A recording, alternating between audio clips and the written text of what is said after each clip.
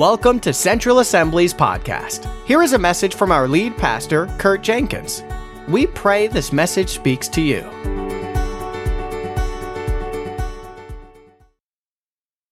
So for the last 7 weeks, we have been talking about developing this life with God, this hidden life that's below the surface. My true desire is that you have added more time, quality time with the Lord during this time. I wrote a statement down that my hope is that these last 7 messages have changed your life. When I wrote that down, I was like, that's a little bit aggressive. And I'm like, no, I hope that it's changed your life. I hope that it's done something in you, because the more time that you spend with the Lord, not just in clock hours, but like quality time, actually opening your heart to Him, it will change your life. It will absolutely change your life. These last 7 weeks, now this 8th week, it's a game changer. And it's a deal breaker if you don't add time with the Lord. It really will determine what the Lord can do with the rest of your life. So, we're not just like flying through series. In fact, where we're going in the upcoming weeks is just gonna add on ammunition to the tools and the weapons that the Lord's given us over these last 7 weeks. So we're not just like leaving this on to something completely new. Lord's burning new things in our heart to share with this church family that we feel like is for today, that can continue to take you deeper into the Lord. So it's been a fun ride for me over these last couple weeks. He's even showing me too. I heard a statement. I think I said it before. In fact, it was last year on this 40-day negativity fast that I'm on with the emails and so on I shared with you. And the statement was that there'll never be a convenient time to renew your mind. So you might as well do it today. Right? The circumstances will never be perfect. So I was even thinking like, okay, so, I have a routine, my time with the Lord, some at home, some here. And the Lord was just telling me, okay, this message series is going to be over. You need to like watch yourself that you don't go back into some other habit or anything. And it wasn't like, God's not mad at me. It's just like a really good, healthy warning. It's a caution. So even for me, I was just thinking that statement. There'll never be a convenient time to spend more time with the Lord. Like you're never gonna wake up and say, I have all this extra time today, so I'm gonna give it to you, right? You might take a nap with it instead. So what you need to do is be intentional about scheduling time with Jesus. You schedule time with the people who are important to you all the time. You schedule time with the things that are your priorities. So from the bottom of my heart, I'm asking you, if your lifestyle with your quiet time, your private time with Him has not changed over the last 7 weeks, I'm asking you to make a commitment before you go to sleep tonight with the Lord, to take fresh steps with Him in a personal relationship. I want to share with you today about living in the overflow and living in that flow that the Lord has for us. When you think about things that are overflowing, some can be really good, and then some things not really good. For instance, a sink overflowing with dishes, not good, right? I don't think I've ever come home and said like, wow, this is awesome. Our sink is overflowing with dishes, because that means lots and lots of work. Laundry basket overflowing with clothes, not cool, right? Don't like it. Toilets overflowing. My kids can testify to this. I was actually looking up real overflowing toilets. Didn't want to gross you out, so we put a cartoon in there. So these are like not cool overflowing. These are things you do not want to experience overflow in your life. Now, for me personally, I like 3 things that are overflowing. They all deal with food. I don't know why. First is popcorn at the movies. Have you ever gotten a popcorn basket that isn't quite filled? Like you feel like you've gotten ripped off of all your money, right? But it's overflowing just a little bit. Now you're willing to actually share. I know some of you will agree with the second one, Chick-fil-A fries. Everybody loves it, I don't know.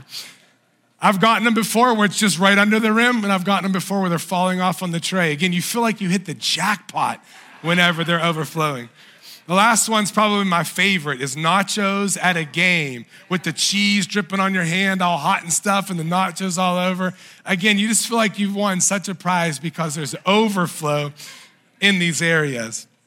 This is the same type of overflow, not the bad, but the good. We want you to have overflow in your life with Jesus. We want you to know that you are experiencing more than enough with Jesus. So it doesn't just benefit you, it benefits other people. Does this make sense?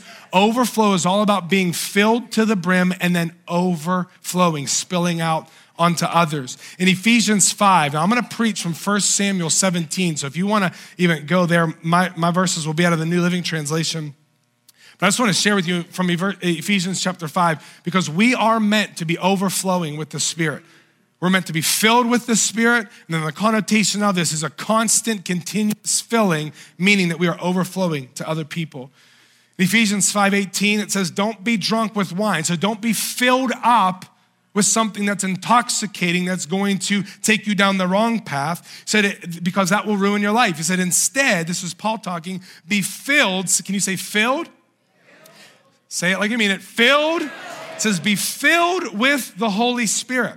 Now, I love what he says right after this, because he's showing us, be filled with the Holy Spirit. Now, what are we doing? We're singing psalms and hymns and spiritual songs among yourselves, making music to the Lord in your hearts. These are things that Adam talked about, and Pastor Adam did a great job last week preaching on that private time of worship.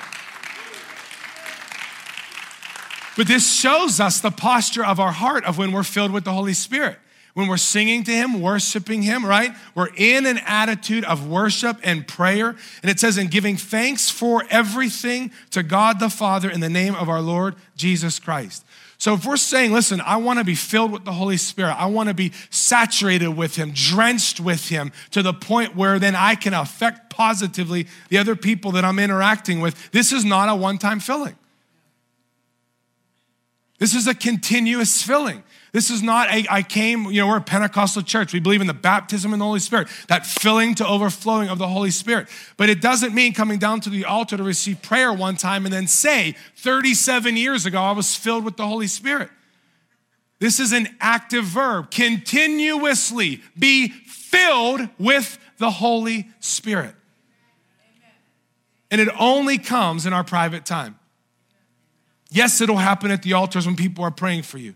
But the actual continuous relationship with the Lord is going to happen whenever you're by yourself with the Lord. So I can say with great excitement that this is possible. You don't have to feel dry in your walk with the Lord. You don't have to feel like somebody else is so much further along that you're never going to attain to that. It's possible. If God had Paul give us a command to be filled with the Holy Spirit in a continuous fashion, always having more than enough, then we know that it's possible. So there's excitement and anticipation in that. There's also a lot of concern in my heart for those who simply do not take time to allow their hearts to be revealed to the Father, and they don't take time for the Father to reveal his heart to them. Because the truth of the matter is you will not fulfill the purpose that God has for your life if this one thing is not present in your lifestyle. Again, you can serve in all the ministries. You can have all the trophies. Hey, maybe you'll have multiple golden bricks, right? You can have all these awards and you can be successful financially, successful even in relationships. But if you miss this one thing, if you miss the time alone with God, where he can form you, develop you, take the junk out of your life and just clean you out so you're an open vessel that he could pour his Spirit into to the point of overflowing, then we'll miss it. Like, what a tragedy. I want to be serious. What a tragedy that would be for you to stand before the Lord at the end of your days on this earth and come to a point of realizing that you actually didn't fulfill everything that he had you called to do, the full purpose that he has in your life. You'd say, why? I tried really hard. I went to church every day. I was in 5 ministries, all this stuff. He's like, you didn't spend alone time with me to know my heart. So you made decisions that were over here. Yeah, you were in ministries and I didn't ask you to be in any of those. I wanted you over here. You see the tragedy that would be. We can't overcomplicate this thing. We need time with him that he could fill us up to overflowing. I want to qualify something. When we talk about being filled to overflowing, I've said it earlier, and when we look at David's life here in just a moment, this does not mean everything's going perfect for you. In fact, it doesn't even mean that everything's going well for you. It doesn't mean that you feel perfect. perfect or that you feel anointed or that you feel like everything's great. In fact, everything in your life and around your life could feel like it's crashing in and you could still be overflowing. If you've grown up in church and you've heard the stories of David's life, how many of you would admit he had a pretty difficult life? Like a lot of bad things happened to him. And yet he still had more than enough to benefit other people, to affect the atmosphere, the environment around him. Enough for God to say that David was a man after God's own heart. Adam hit on this last week. I'm just going to launch off of where he was. David spent a significant amount of time alone with God, singing, talking to him, wailing, complaining at times, and then coming back to know that God's love always perseveres, right? His love never fails. Unfailing love, unfailing faithfulness. This was David's lifestyle all the way through, from when he was in the shepherd field, in the pasture, all the way to when he was king. What I want to do is use the story of David and Goliath and David's life leading up to this situation to use it as a parallel of our time with God that will actually determine our time and how we spend it the rest of our days. We're going to pick up in 1 Samuel chapter 17. Leading up to this time, David was already anointed in secret to be the next king, okay? So it's not like Saul knows this. And it would be years before he would ever take over. Saul, it talks about that the Holy Spirit that was poured out on Saul for that task had left, and there was a tormenting spirit that was afflicting Saul now. So Saul's asking, I need somebody who can be come and minister to me. So they knew of this young shepherd boy named David, who was an excellent harp player, who was dedicated to the Lord. So he came and he began to minister to Saul, and Saul wanted David to stay with him. So David actually became his armor bearer, even though Scripture says that he would serve Saul in singing and bringing peace to that atmosphere. But then he would also go back to his father Jesse and still take care of the sheep. So if you see here, he was called into the palace to minister to a tormented king, but he was still a shepherd boy. He was still a young boy taking care of his father's sheep. Where we pick up here is Jesse sent David to where his brothers were. Israel was fighting the Philistines, okay? So they were up on these two opposing hills, and Jesse sent him with, I think it was bread and some cheese for the captain, and I think it was maybe barley, and he was sent in here. Now, while he's here, what he sees is this giant, over 9 feet tall, comes out of the crowd of the Philistines for 40 straight days, and he basically says, fight me. If anybody can beat me, then we'll be your slaves. If I beat them, though, you guys will be our slaves. And day after day, they just continued to retreat in fear, retreat in fear, retreat in fear.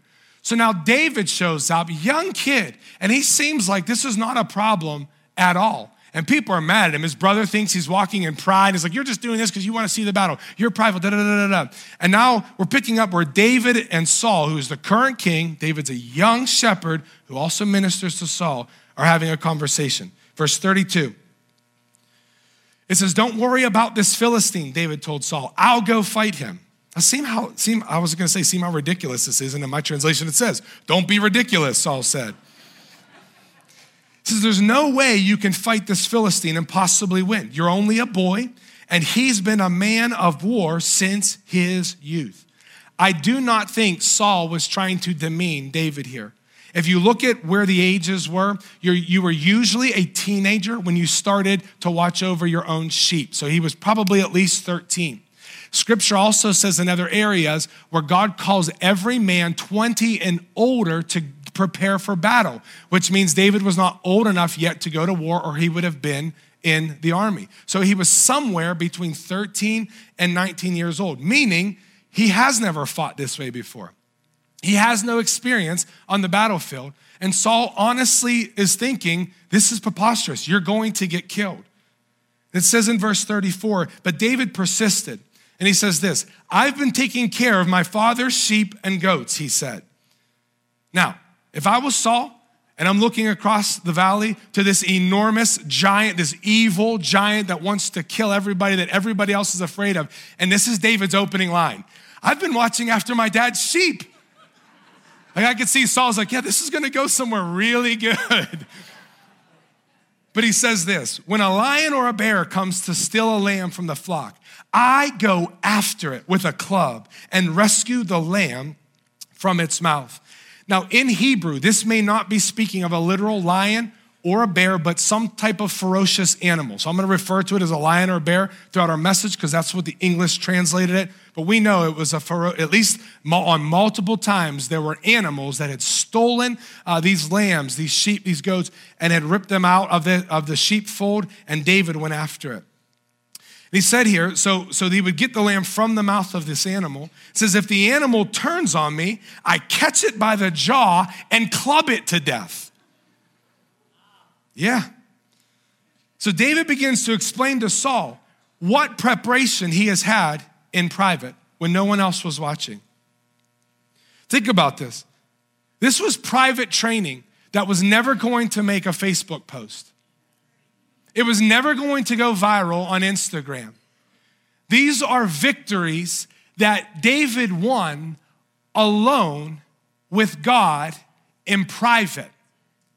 And he's using this as a backdrop to try to get the king to allow him to now fight a giant in this public realm where both armies are watching. David understood the preparation, the training, and the victories that were necessary when no one else was around that had then prepared him to have victory in the public. In fact, these victories gave him an overwhelming confidence that God was with him and God would give him victory with thousands of men watching. A place where his name could have gone down in, a list of people who were humiliated in public. And yet he knew, I have been forged by the Father in private, and I'm ready to go to battle in public. Now I could think, there may have been a lot of times, maybe weeks, maybe months, maybe even years, while he's watching these sheep. He's a young kid, 13, 14 years old. And he's watching, and maybe I'm picturing the first time, that bear, that lion, that ferocious animal crests the hill. Scripture doesn't say he could have run the other way many times, right? He could have taken off. He's not saying all of these other things. He's not saying he was never afraid. He's not saying he wasn't anxious. He wasn't saying he had a difficult time working this out with the Lord. What he's saying is these things have come to pass now. And even when you look at the Psalms, we don't have record of Psalms, of him writing Psalms when he was actually on the field. But this is part of his preparation. This is part of the foundation of the rest of his life. So when we see Psalms that were written later on, they make sense to us for what he's gone through in all of life. So something like Psalm 5, verse 1, it says, O Lord, hear me as I pray. Pay attention to my groaning. Listen to my cry for help, my King and my God. For I pray to you, to no one but you. Listen to my voice in the morning, Lord. Each morning I bring my requests to you and wait expectantly. I can guarantee you, at least as my own personal belief, that he did not wait until Saul was chasing him down and he's in a cave to produce this lifestyle. That it was early in the morning as he's taking care of the sheep as a little boy, he began to call out to God. And that bear, that lion crests the hill and he's like, please listen to my groanings. And he's running away from him. But somewhere as he waits expectantly for the Lord to show up, there was a strengthening that's taking place in his spirit that actually led to strength in his physical body that he was willing to go after. In Psalm 8:1, he says, O Lord, our Lord, your majestic name fills the earth. I could picture him just looking over these hills as he's taking care of. Remember, he was writing these later on. He says, your glory is higher than the heavens. You have taught children and infants to tell of your strength. I could just imagine, was he thinking of this specific situation?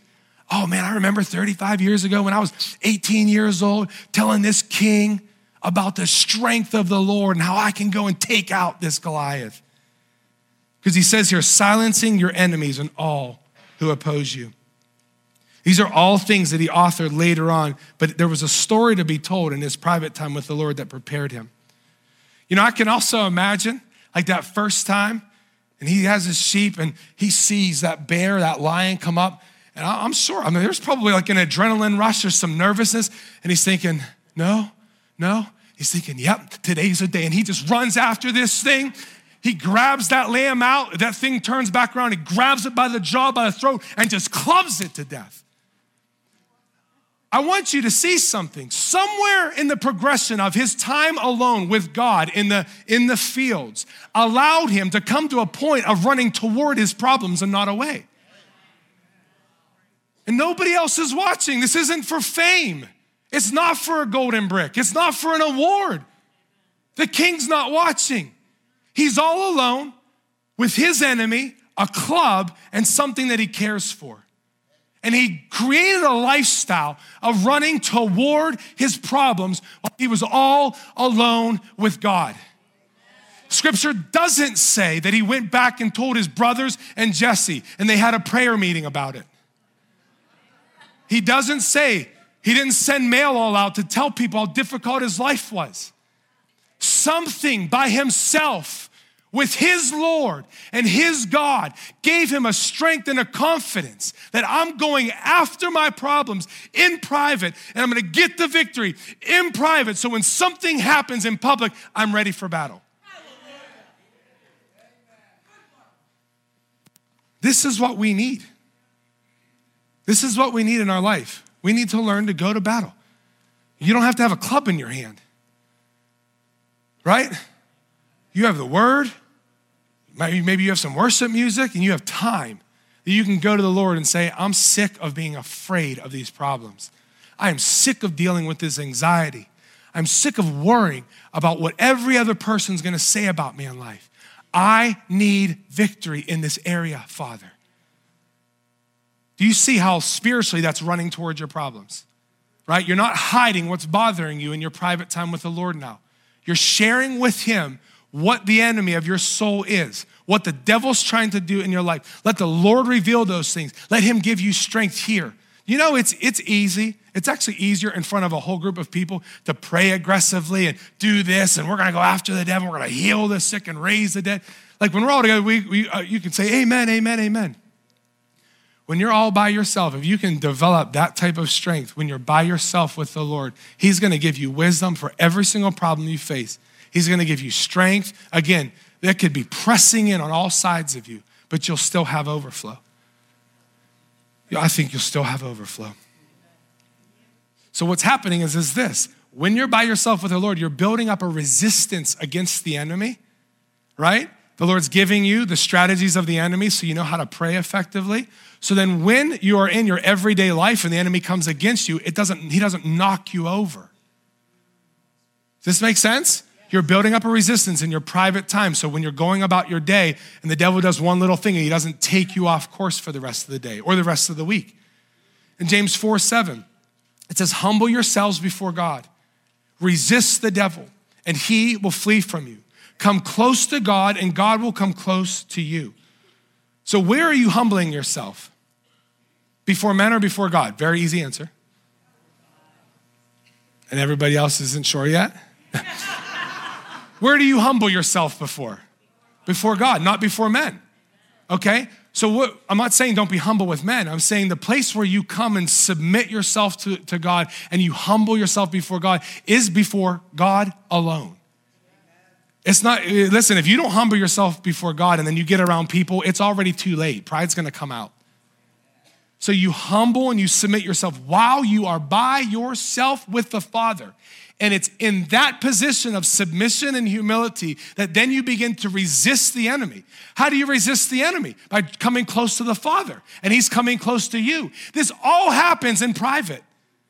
So think about this. If you don't ever spend time with God alone, by yourself with him, you're building up absolutely no resistance against the enemy.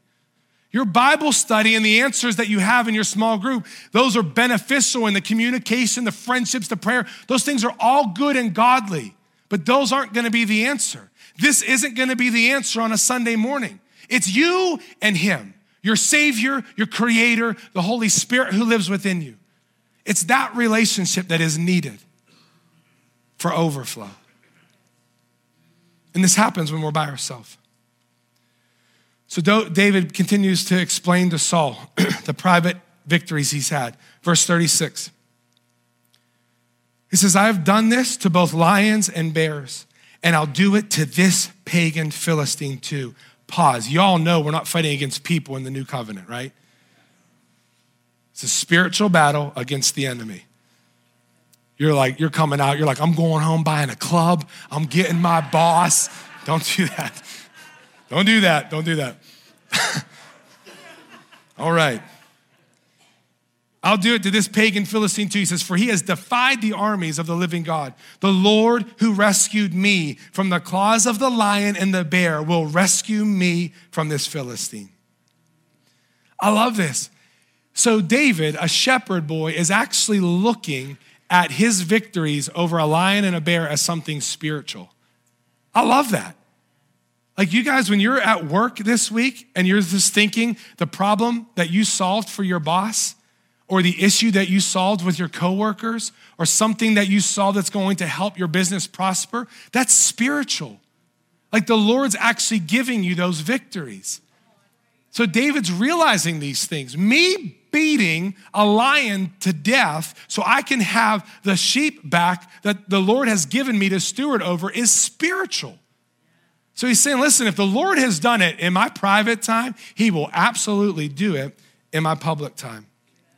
I love it because he didn't look at the giant as the problem. He looked at the Lord as the solution. I just read this past week, this quote. It says, the heaviness we are feeling is probably not about the circumstance we're facing, but from our own beliefs about God and life. So what's happening, if you don't have this alone time, if you don't have this development with the Lord, we could set 100 different circumstances in front of you and the same response will happen. Fear, anxiety, all these different things, worry, all this stuff. So what's happening? Instead of you being forged in the fire, you're being burnt by the fire. The very thing that's supposed to strengthen you is actually causing you to get weaker and weaker and weaker because you're not taking time to be with the solution. You're not taking time for him to just forge this thing in you so you know you can make it. You know you have more than what you need so then you can affect other people for the kingdom. So David saw this as something spiritual. In the second half of verse 37, he says, Saul finally consented. He said, all right, go ahead and may the Lord be with you. He's thinking, I'm not going to be with you. I hope the Lord is. No one else was going out with David. Verse 38 says, and Saul gave David his own armor, a bronze helmet and a coat of mail, which means an armor or breastplate. Verse 39, David put it on, strapped the sword over it, and he took a step or two to see what it was like, for he had never worn such things before. And he says, I can't go in these, he protested. I'm not using them. So David took them off again. I feel like what the Lord's saying is this, you have to develop your own armor with God. Like your mom and like for the youth, your mom and your dad's armor isn't gonna cut it. Spouses out there, your wife's armor isn't gonna cut it. It'll look silly on you. And women, your husband's armor is not gonna fit. We have to take the time for the Lord to develop armor on us. In Ephesians 6, it talks about this armor where Paul's saying, put on the full armor of God so that you will be able to do what? Stand firm against all the strategies of the devil. So what is he saying to do? The way to resist the enemy, the way to be able to have victory in the public is to put on the armor, to stand firm. Then he goes on, we're not fighting against flesh and blood, but against the evil rulers and authorities of the unseen world, against mighty powers in this dark world, and against evil spirits in the heavenly places. Therefore, put every piece of God's armor on so you'll be able to resist the enemy in the time of evil. Then after the battle, you will be standing firm. On a Sunday morning in church, this is not the place to put on your armor. This is a pretty safe place. You need to have your armor on when you're alone with him. In fact, the quality of the armor that you receive is going to be directly related to the quality of time that you give the Lord to customize this thing in your life. He wants every single one of us to have a specific armor that is tailored to us, and it's not going to happen in a church service. It will happen when you are by yourself with God to the point then where he is going to pour out his spirit to the point of overflowing. So back in 1 Samuel, verse 40, it says this. So this is what David does. Instead of all this fancy armor, instead of a sword, he picks up 5 smooth stones from a stream and he put them into his shepherd's bag. Isn't that beautiful? Like what did he have around him when he's clubbing these animals to death? His shepherd's bag. This was his armor. That's how he fought his battles. That's how he fought to the place of victory, wearing the armor that God gave him. This is how I've come to know, Lord, that you will bring me victory. Very simple, shepherd's staff and the bag. It says, then only armed with a shepherd's staff and a sling, he started across the valley to fight the Philistine. I love this because he didn't need to stop and pray. Did you see this? He doesn't need to go into a 3-day fast. He's already prayed enough and fasted enough, and he already has all the private victories needed to give him the confidence that God's gonna give him this victory in public. So he's like, okay, I remember the first time. I remember the adrenaline rush. I remember taking this club and running toward it. So what does he do? He doesn't say, I'll meet you in the middle. He takes off toward the problem. He's willing to run. This is the key though. In this time, this is not just about him and his sheep. An entire nation is at stake here. So potentially for the very first time in his life, his relationship with the Lord is going to affect one other person, two other people, but an entire nation. And this is where overflow is extremely important. Because if he thought like God was just giving him strength for his own private shepherding, that's not gonna cut it. But he understood that there was overflow in his life and he's running toward that problem. You know, this is just a very simple illustration of God and us. He doesn't want us to just have a little bit of him. We know this. We know this. And this is what and I'm not saying, listen, I'm not saying short prayers don't work. I'm not saying, when I say time, I'm talking about quality. I've heard of people, they get up and they have to go. They have to be at work early. Then pray in your car, sing in your car, blast the music, do whatever you need to do. Busy moms, pray, sing while you are washing dishes, while you're preparing meals. Do you understand? Don't get in your mind that you have to be like on your knees by your bed, you know, with the lights a certain way. It's opening your heart to him. So this isn't enough, this isn't enough, this isn't enough, this isn't enough. When we get to the point of being filled, now we know the Lord, he's solving our problems, he's with us, he's empowering us. But he didn't place us on earth just to have a nice life. He put us on earth to affect other people, to advance his kingdom everywhere we go. Now, for the other people who are these small glasses that don't know the Lord, that don't come to church, that don't have a relationship with Jesus, they're dry, they're empty. They need somebody who's overflowing that is going to get into them, to minister to them. This right here, this point of your life when you're actually overflowing is when you will get to a point of having people be healed, set free, encouraged, and come to the Lord.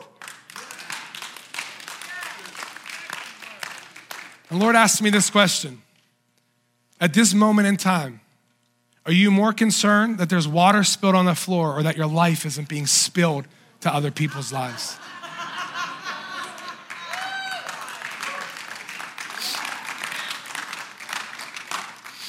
Because it is a great concern, isn't it? And it should be. We can retape the seam, we can clean up. But if we're living a life that's just short of overflowing, there's so many people around us that just need Jesus. They need ministered to. And he sent us to do that. So it's not just about us having the right answer. It's not just about us having peace. It's not just about our own victory. He's actually placed us on the earth to spread his gospel to a point where our relationship with the Lord affects other people. So we're not meant to have a pond. We're not meant to have a stream.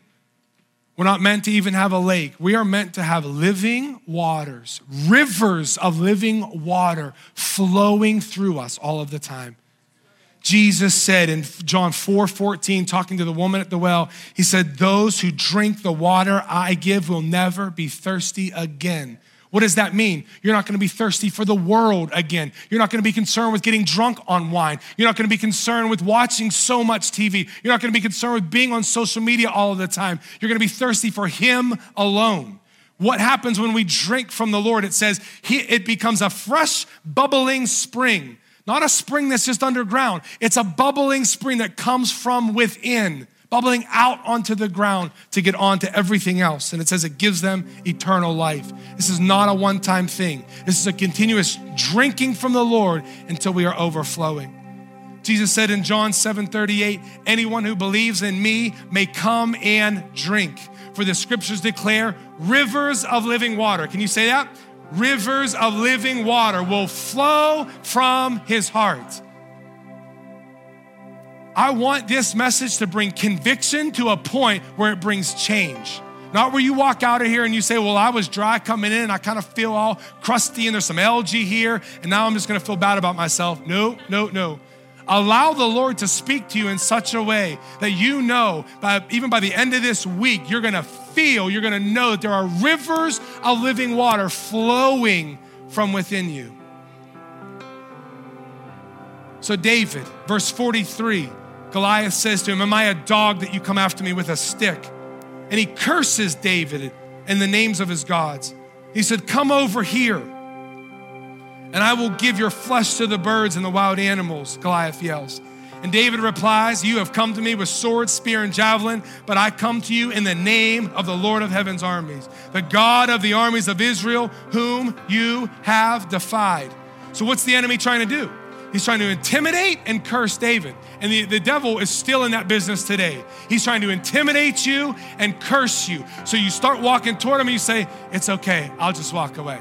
I'll just go on my day and I'll soothe it with alcohol, with television, with social media. We'll just soothe the pain one more day. And the enemy sees it, and he's not dumb. If you're not aware of his strategies, he'll continue to intimidate you. He'll continue to try to curse you until you've had enough. And maybe today you're saying, I've had enough. I've had enough. I'm gonna use what the Lord's already given me, and I'm going after this enemy.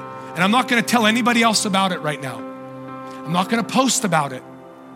I'm not gonna turn it into a prayer request. I'm gonna figure this thing out with the Lord. And he's gonna give me revelation. He's gonna give me strength. I'm gonna find a private victory, and then I'll have my public victory. And there's evidence here that David is in overflow because he doesn't pray for victory. He declares victory is his. That's a huge difference, folks. If you're spending just a little bit of time so your conscience isn't guilty with the Lord, and you come out and you face opposition, you're gonna be praying, God, please, please, please show up here. But if you spend enough time to be strong in him, you're gonna come out of that declaring, the Lord is with me and is giving me victory. So what's he say here in verse 46? Today, the Lord will conquer you. I will kill you and cut your head off. Wow, do we want that type of authority talking to the devil? Talking to our problems that way. In the second half of verse 47, he says, this is the Lord's battle and he will give it to us. So reaching into his shepherd's bag, taking out a stone, he hurls it, slings it, hits the Philistine in the forehead. The stone sank in, Goliath stumbled and fell face down to the ground. So David triumphed over the Philistine with only a sling and a stone, for he had no sword. It's because he wasn't doing life the way everybody else was doing life. He was doing life the way the Lord had him do life. So he didn't use the armor and the weapons that the rest of the culture used. Does this make sense?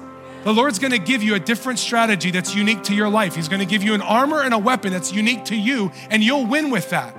Or you could try the way your friend who's known the Lord for 40 years is doing it, or you could try the way that this person is doing or that person is doing it, and it's not gonna work. You're using somebody else's weapons. Get your own weapons from the Lord. Let him speak to you. Let him cause a deep conviction in your life, and you'll go out with that. I love what the Lord does. He makes a mockery out of the enemy's weapon, because after Goliath falls, David picks up Goliath's weapon and uses it against him to chop his head off. And he's saying, listen, my weapons work because I've been forged by the Father in private. I'm gonna use the things he's given me, and I will see victory in this. I will see victory in this. Why don't you stand at this time?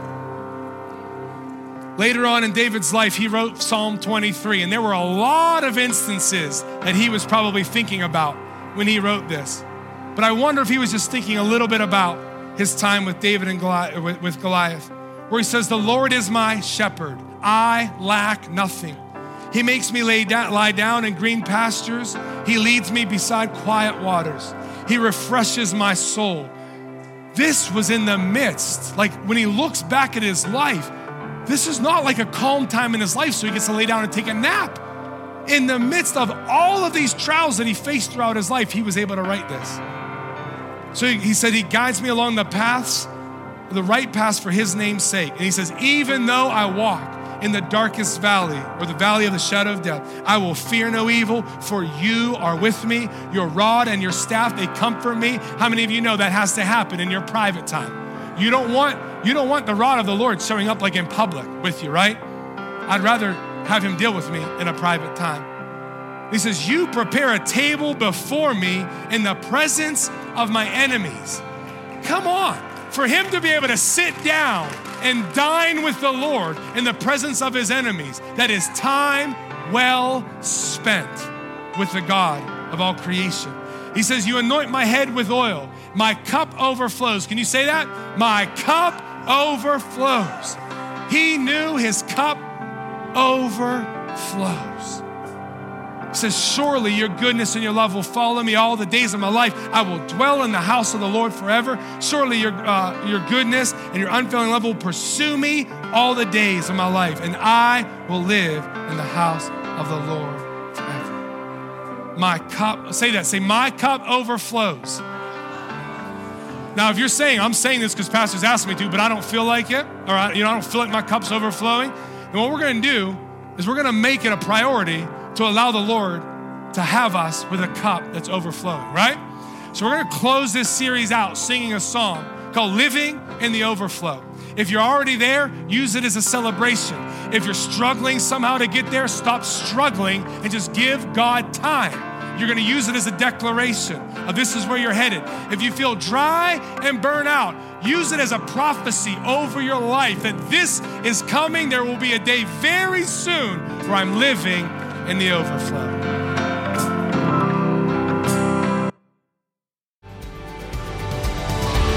Thank you for joining us. Be sure to check us out on the web at centralconnect.org.